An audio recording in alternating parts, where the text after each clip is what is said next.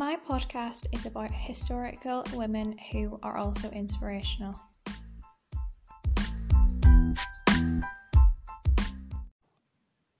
The first person I'll be looking at in my podcast is Marie Curie.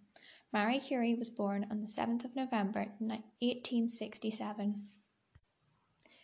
She discovered two new elements. These two new elements were called radium and polonium.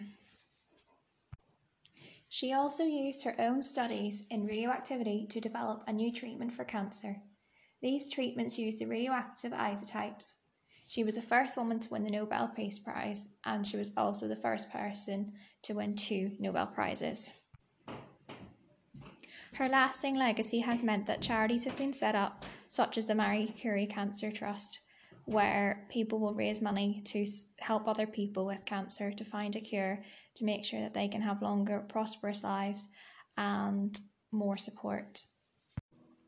The next person I will be looking at in this podcast is Rosa Parks.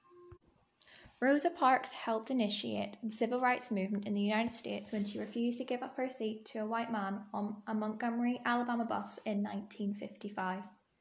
Her actions inspired lots of the local leaders of the black community to organise the Montgomery bus boycott. Her legacy today has sparked much interest as people still continue to fight for rights of black people across America.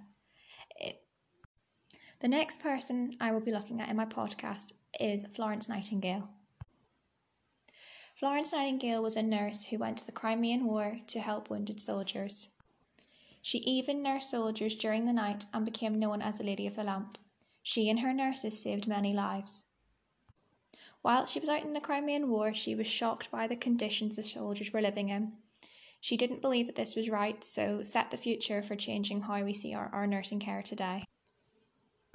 Florence Nightingale's influence on nursing today ranges from her ward designs, which were developed in her realisation that hospital buildings themselves could affect the health and recovery of their patients, through pioneering infection control measures and the championing of healthy diets as a key factor for recovery. This can clearly be seen in our hospitals today.